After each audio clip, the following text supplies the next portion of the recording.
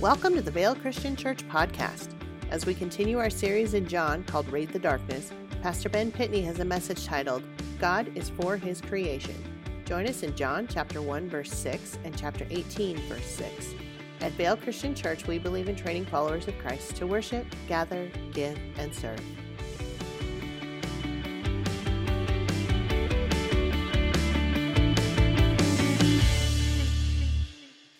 Good morning.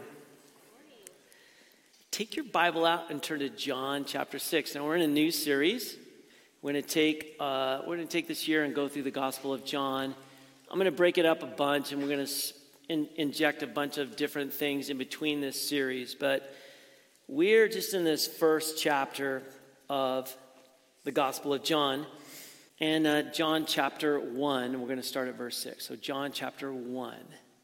Matthew, Mark, Luke, John. So I just want to recap really quick where we've been over this last few weeks. And John begins his story or his gospel, the story of Jesus, differently than the other gospels. The other gospels introduce Jesus. They begin with the birth of a man, right? Matthew, Mark, and Luke. And over time, their stories make clear that Jesus is a different kind of man, and gradually you become aware of just how different Jesus is. But John starts out different, and he is pretty fantastic. It's why his gospel is a lot of people's favorite gospel.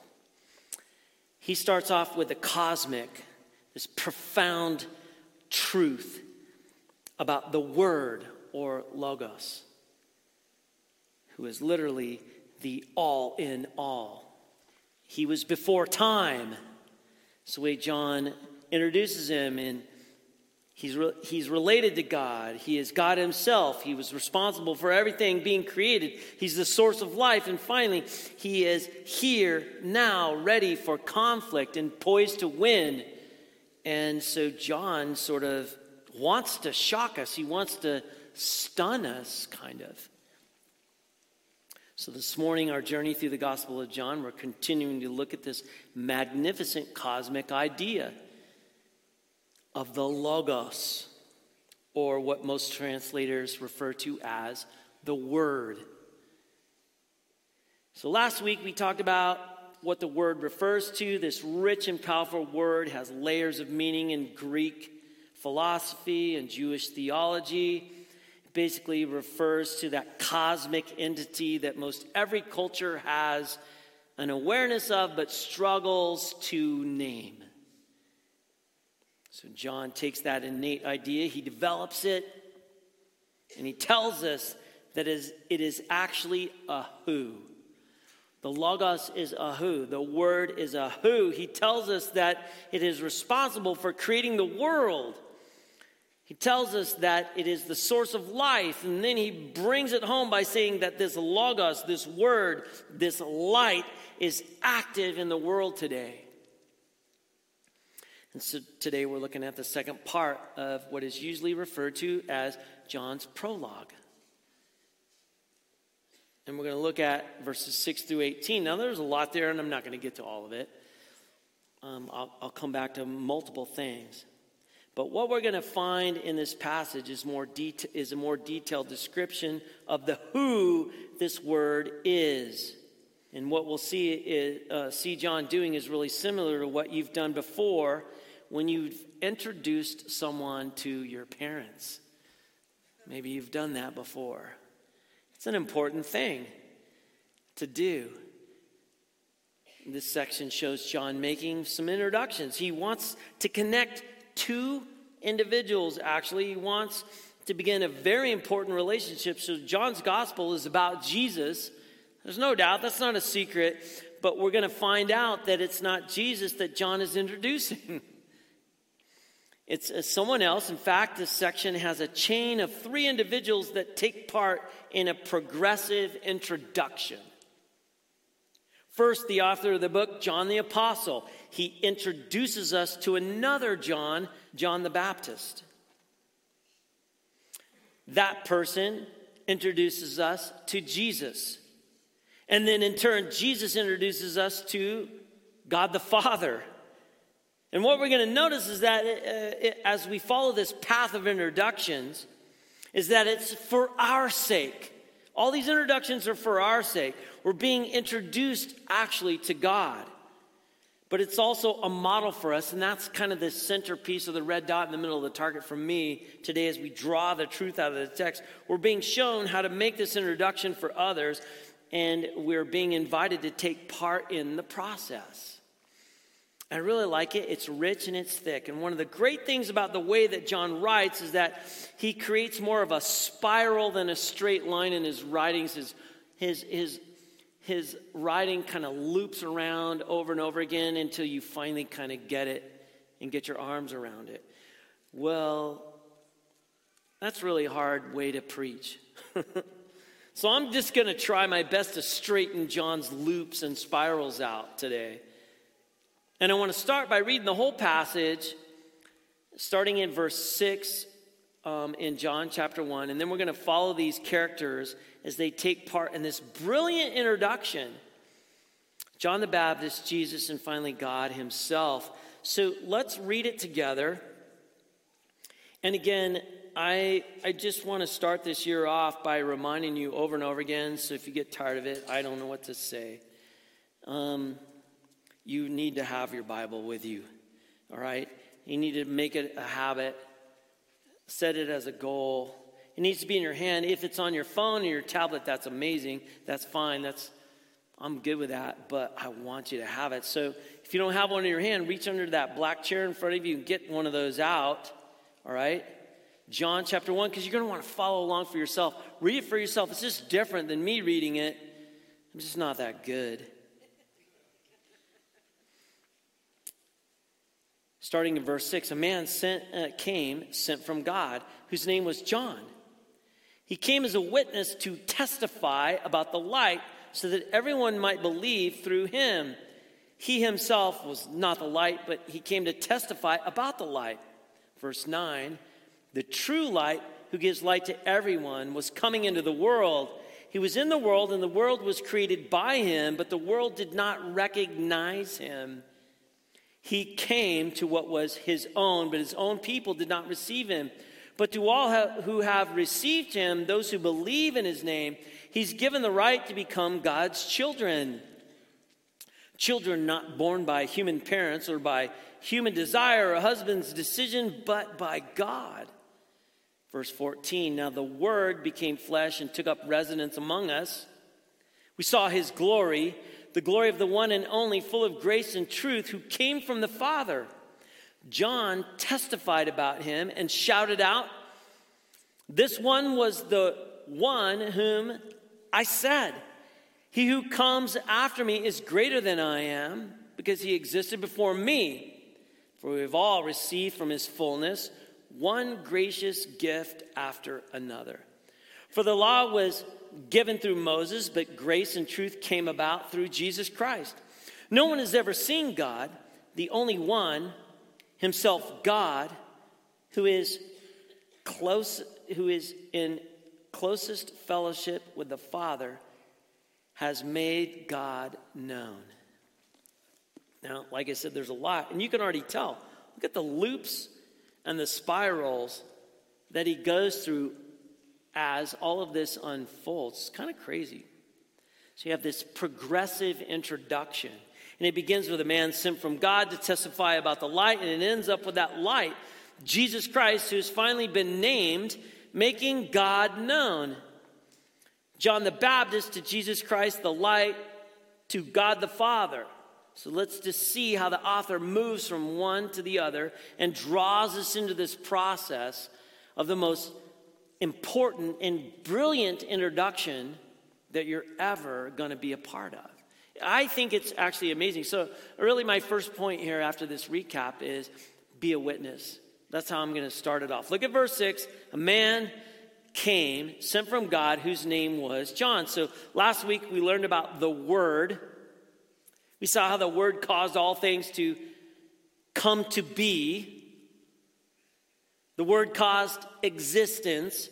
But when this section begins, we immediately get a sharp distinction between the Word and this first man that we're introduced to.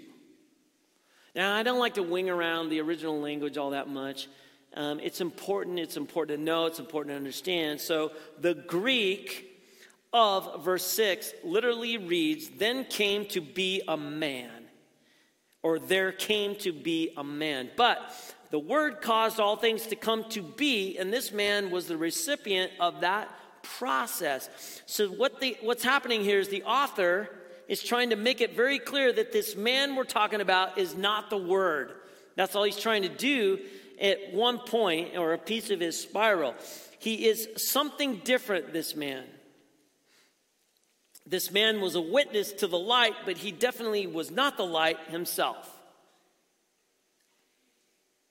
As we're being introduced to John the Baptist, the author goes to great lengths to make sure we understand that John the Baptist isn't Christ.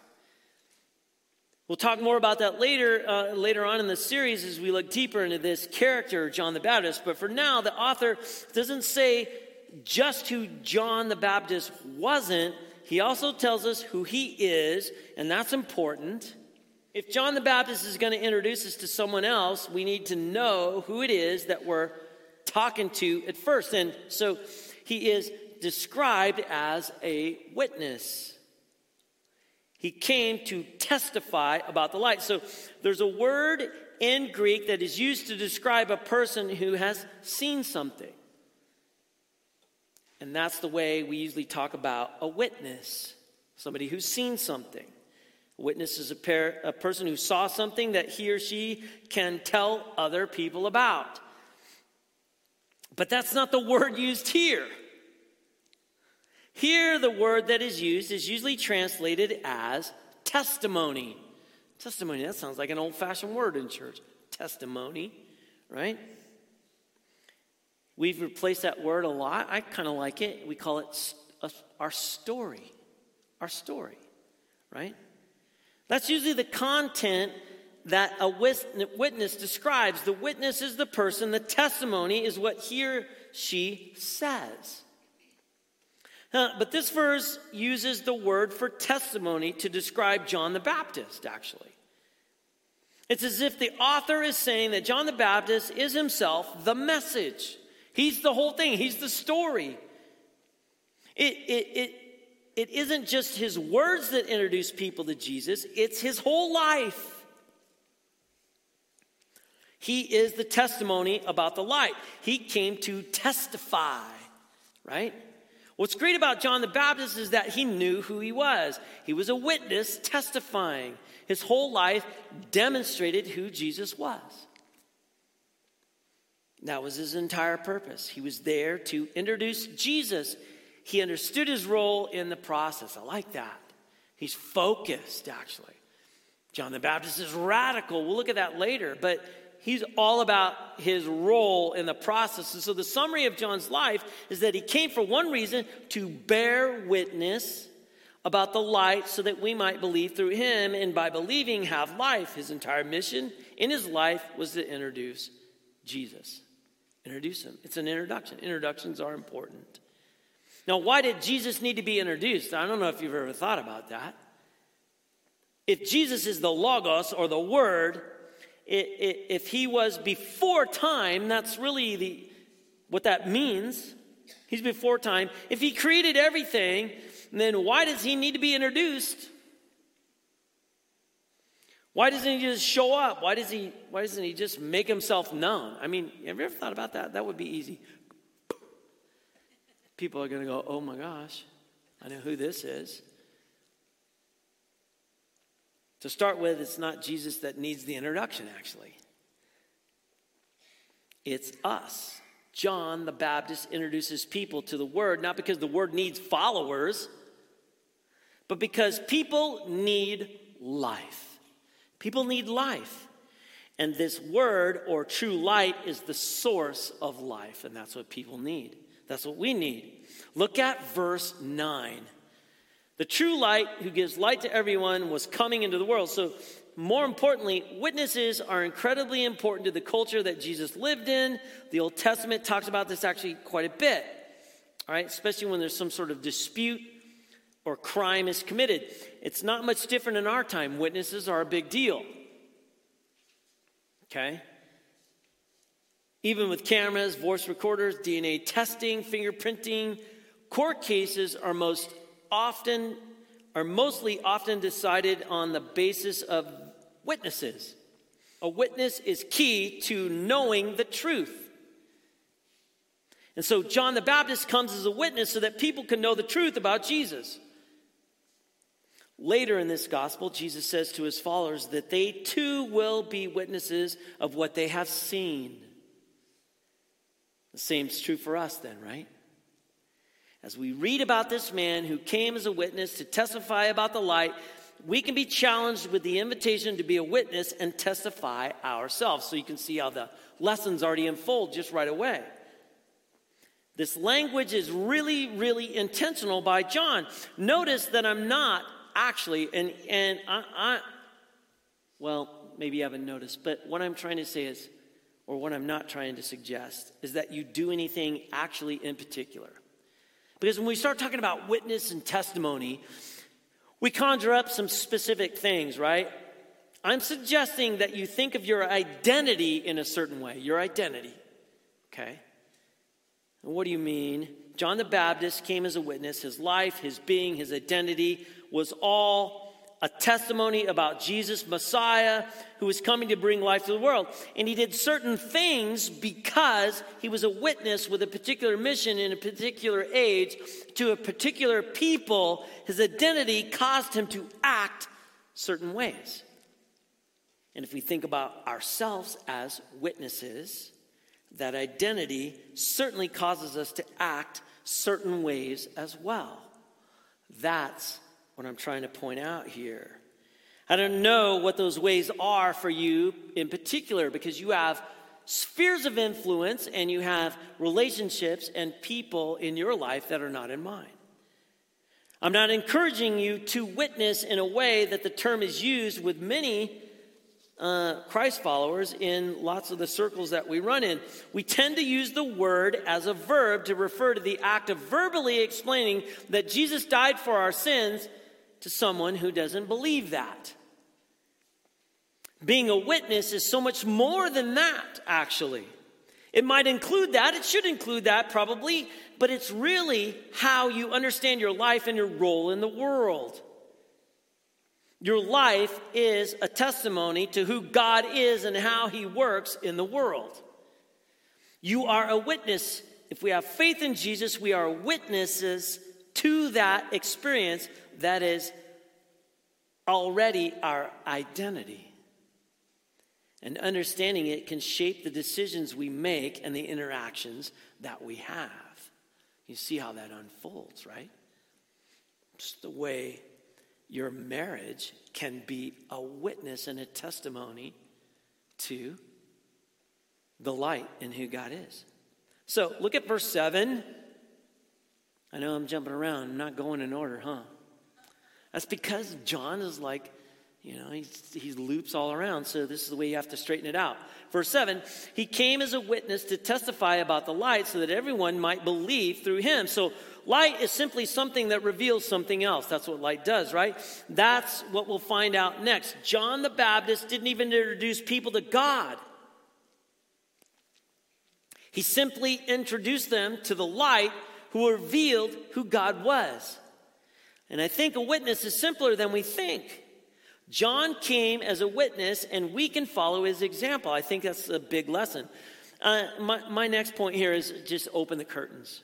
Open the curtains. What does that mean? Look at verse 9, 10, and 11. The true light who gives light to everyone was coming into the world. He was in the world, and the world was created by him, but the world did not recognize him. He came to what was his own, but his own people did not receive him. So John the Baptist came as a witness to the light. Now we hear about the light. And the first thing we hear about it is that it was coming into the world. And so John the Apostle, who's writing this, thought the world was really important. That word world is huge to John the Apostle. Again, I don't like winging around the Greek. I'm not winging around, but sometimes you can just overdo it with this original language. But the Greek word world is cosmos. You know this word. It isn't here used to talk about the planet as an object, but to talk about the community that lives on this planet. It also is important to realize that John doesn't use it like the Apostle Paul does. The Apostle Paul uses this word cosmos or world, referring to sin or sinful people. This word is everyone, all of us. It's what God created and where Jesus came to. So John uses this word 78 times. I just kind of did a little word search. 78 times he uses this word in his gospel. That's a lot. He uses it another 23 times in the small book or letter, 1 John. That's over half of the times it's used in the entire New Testament.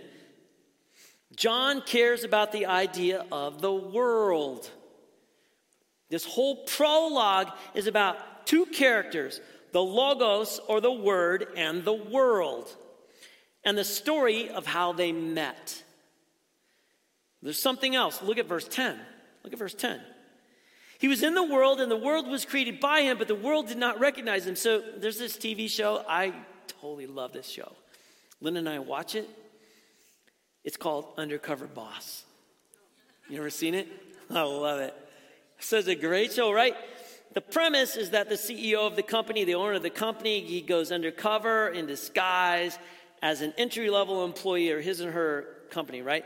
And they're trained to do the job and interact with other employees at this entry level. And what happens is the boss gets a whole new feel for what's happening in the company, candid comments, right? And employees' real experiences of what work is really like and what actually is going on. And they give him a whole new perspective about things. It's kind of cool. But that situation's not normal. It's unusual. And those employees that are working next to the boss, they might, they don't know what's going on, right? They don't know who he is. To them, that person's just another entry-level worker. That creates tension that's fascinating to observe. It's all about that tension, right? That's the tension that the author of this book is describing, actually. Jesus, the Logos, or the Word, who is the source of existence, comes to earth, and nobody recognizes him. But it gets worse. Not only did did people not recognize him, but they reject him, actually. Look at verse 11. He came to his own people did not receive him. So not only they don't recognize him, but they reject him. His own people reject him. Have you ever experienced this kind of rejection? People that you thought should welcome you, but don't. Your own people exclude you and reject you. It's a terrible place to be, actually. It's disorienting. It makes you want to run away. It makes you want to just forget those people, right? That's what's remarkable about Jesus. He doesn't turn away. He doesn't run away. In fact, it is the opposite. He knows that he's going to be rejected, but he goes to incredible lengths to come into this world. It's all captured by that beautiful phrase in verse 14. Look at this phrase. Now the Word became flesh. It's hard to wrap our minds around this, actually. When you pause, you ponder the word logos. Logos means the divine reason implicit in the cosmos. Ordering it and giving it form and meaning. The pre-existence of Jesus. That's all wrapped up in that word, right? We already heard that it was coming into the world. We already heard that the word of the logos came to his people. But now we find out, and it's shocking. It's shocking. We'd expect the word of the Logos to come to this world in power and radiance and beauty. But that's not how it works. We start to understand why people didn't recognize the word or Logos and maybe even why they rejected it. Why? Because the Logos came in disguise. The Logos became flesh. So look at this word became. Think about this word became. The Logos became flesh. There's so many reasons why this is a bad idea. I would not design it like this. It waters down the truth of who God is. It's offensive. How can God become flesh and get dirty like this? Right? People are going to be confused. They're going to think less of God. They're going to think too highly of humanity, not to mention that it's ridiculous to want to do this. Why give up heaven for earth? Sounds totally absurd. But that's how it happened, right?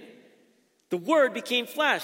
Light came into the world. The Word became flesh to make something known. The light came to reveal something, just as John the Baptist was a witness and testimony to the truth.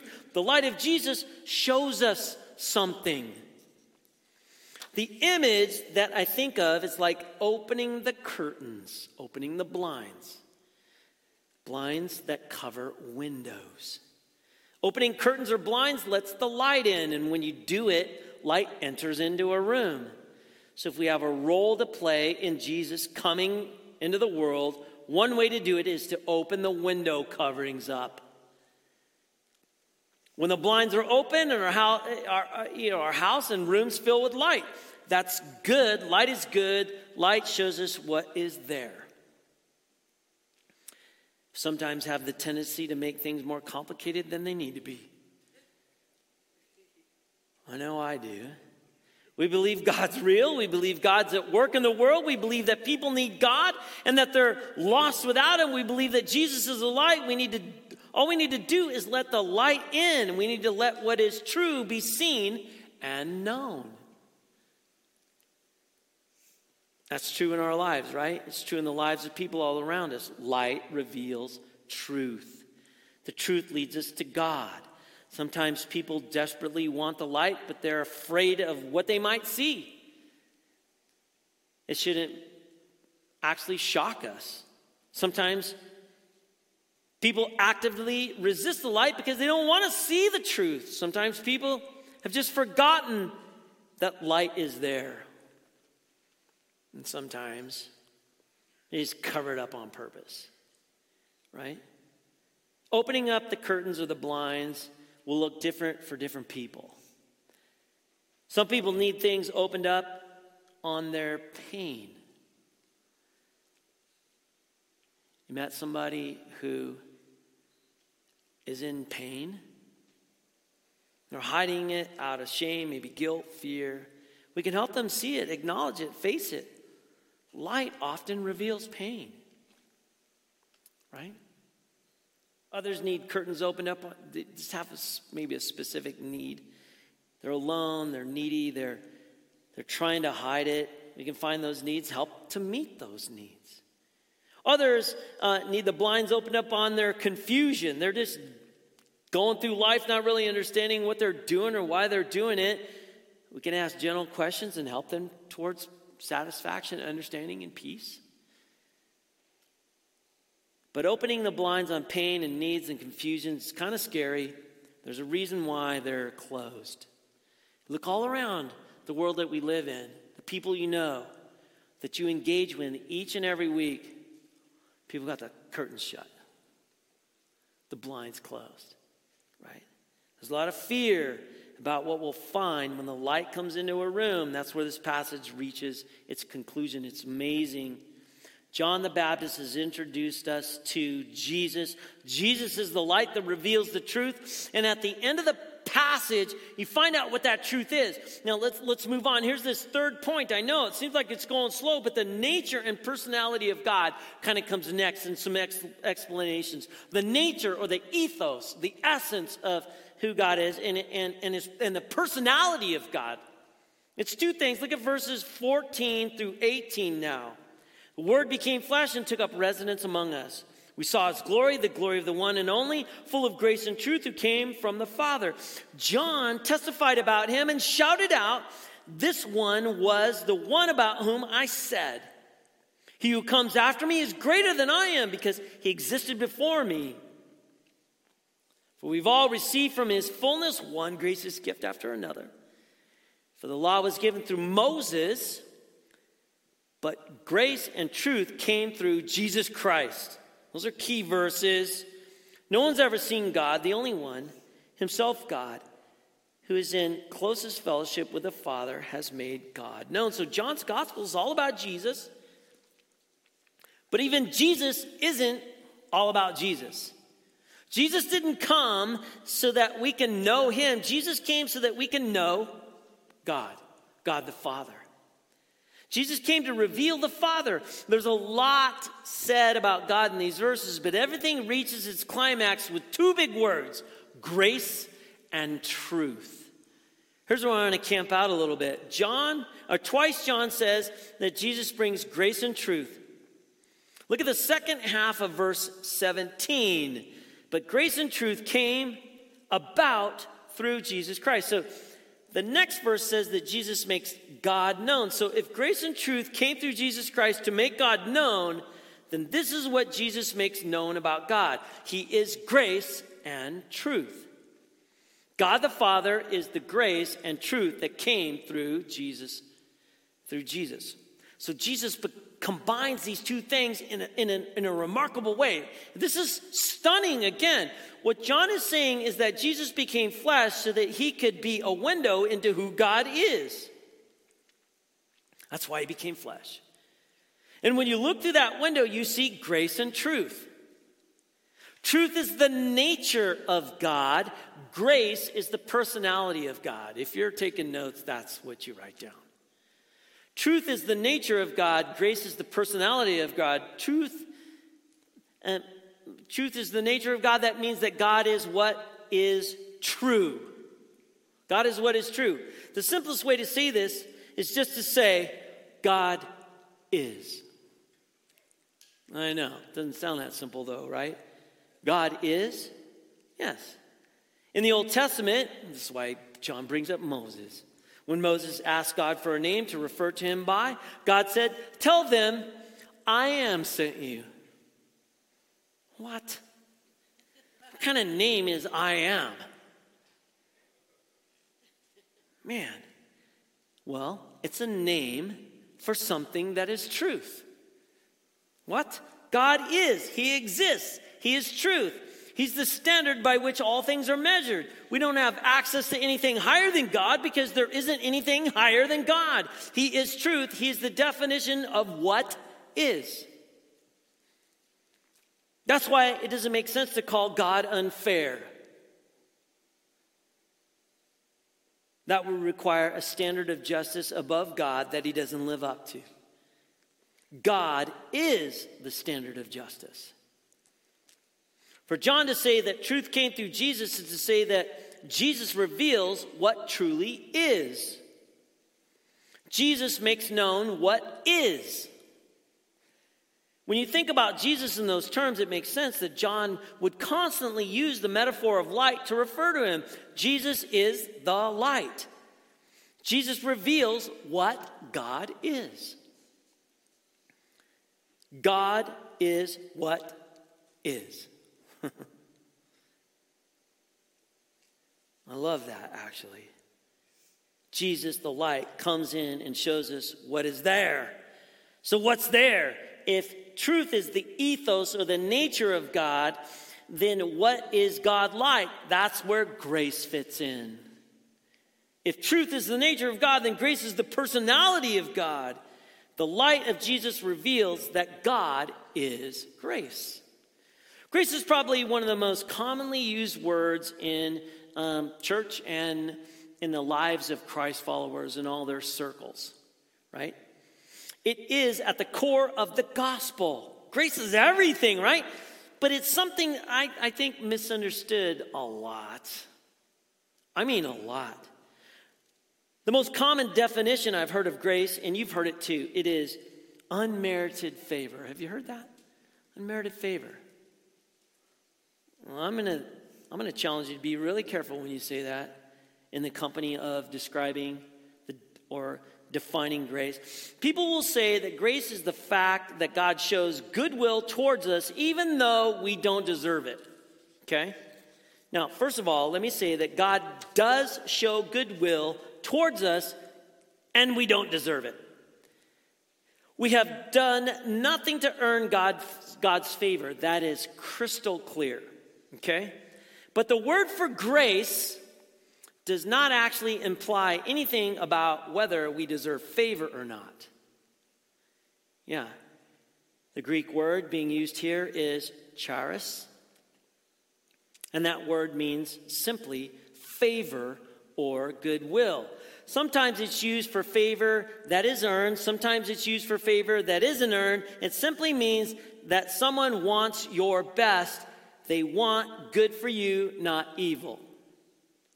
This is important because sometimes Christ followers can't say that God has favor on people without, in the same breath, reminding people that they don't deserve it. We say God loves you, but we have to immediately add, even though you don't deserve it. You don't think I'm right? I don't deserve the favor of my wife. I absolutely don't deserve the favor of my wife. She is a special person. I've done plenty to not deserve her favor. But every time she says, I love you, Ben, she doesn't add, even though you don't deserve it.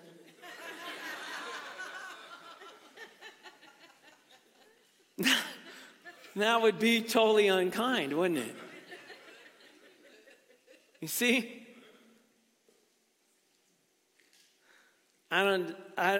Sometimes we just need to know that God shows us his favor, that he wants good for us.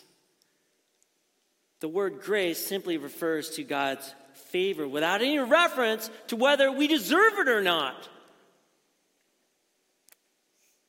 The basic orientation of God towards his creation is goodwill. He wants the best for his creation. You see? The nature of God is that he is what is true. The personality of God is that he looks upon this world, this cosmos, with favor, with grace. You see? Do you believe that? I'm always amazed that one of the most basic things about God is one of the things that takes us the longest to really believe.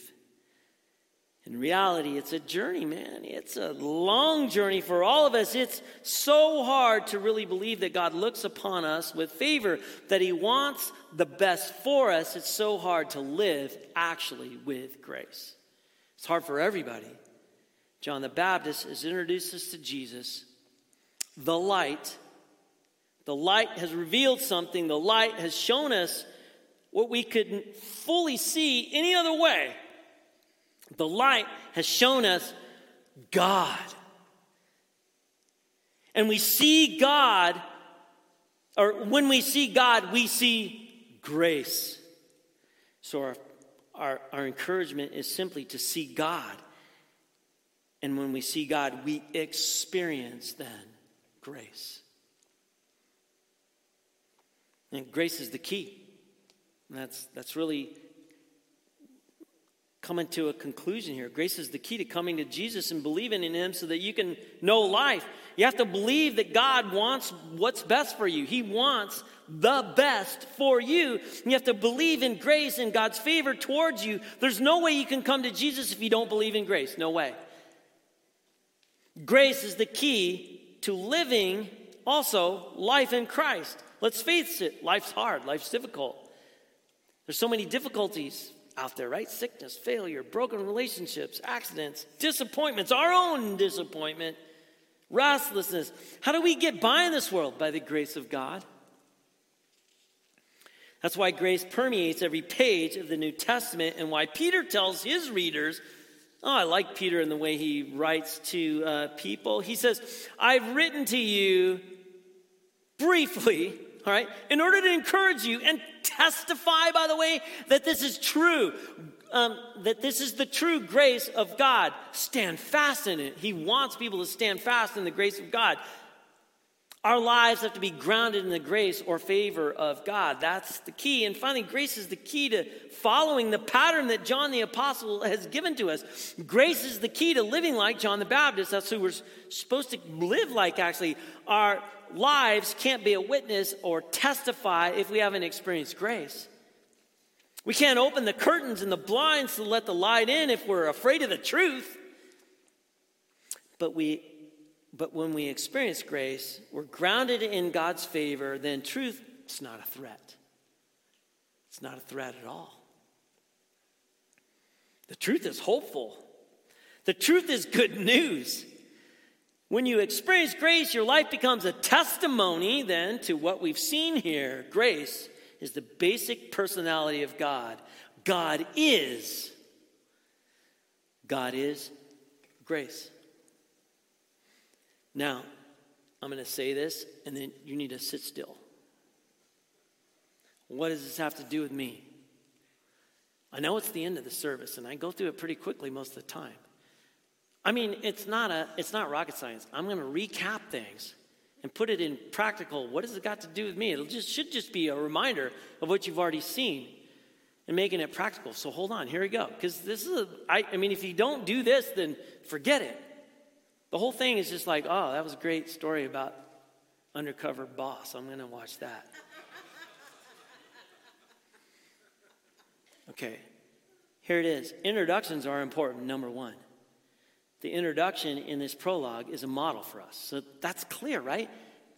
It's important, and it's a model that everybody needs to pay attention to. It's not as if God needed someone to introduce him to the world. He made it. He did this, right? But he chooses it for our sake. He reveals himself slowly, gently through the lives of other people. Who are the other people? Well, that's you and I, right?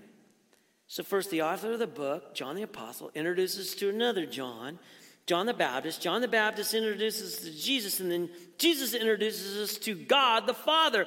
The importance of this path of introduction is that it's for our sake we're being introduced to God, but it's also, like I said, the model. We're being shown how to make this introduction for others, and we're being invited to take part in the process.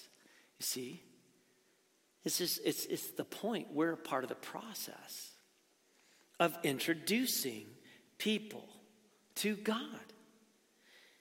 Number two, Jesus came so that God could be known. That is Jesus' ultimate purpose, God being known. So in the second half of the prologue, right here, he completes the cosmic introduction to who Jesus is. This is the Logos.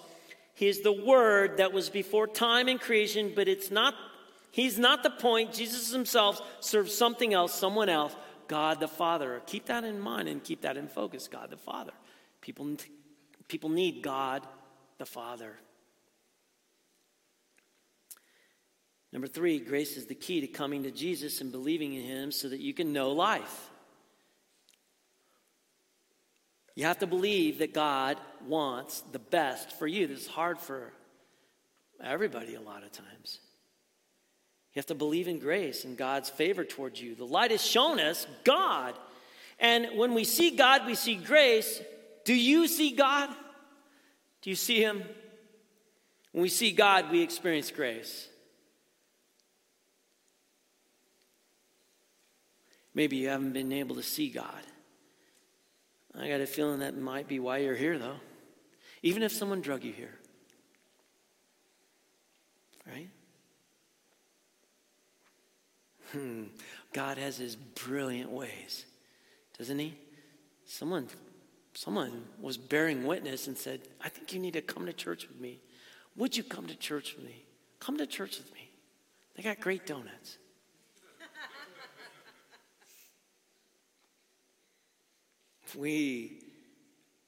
When we see God, we experience grace. Do you see God? Here's the last one. Let your life be a witness and testimony like John the Baptist. It should be pretty clear. Open the curtains and blinds to the light so that the truth may be known. That's what you're supposed to be. It's actually pretty radical to do that. Have you ever just flung the curtains open in the morning when people are still sleeping? It's not a very popular thing to do. Maybe open them a little slower. And be glad that when the truth is known, what is true is that God is for his creation. God is on its side. He favors the world. He favors us. God is grace. Oh, isn't that rich? Isn't that thick? Isn't that amazing? Father in heaven, thank you that you are for your creation. Oh. Now, help us to get our arms around these things. It's going to take some work. So as we journey together and draw this truth out of this wonderful prologue and further. Oh man, I'm praying, God, that not only will we find out further who Jesus is, but that who you are, God, and experience more and more of this grace to its fullness, this one gift after another over and over again. I pray, God, that we would be a church and families, a household of faith, Christ followers, that just ooze witness and testimony to the community that we live in. We pray this in Jesus' name. Amen. Have a great day, you guys.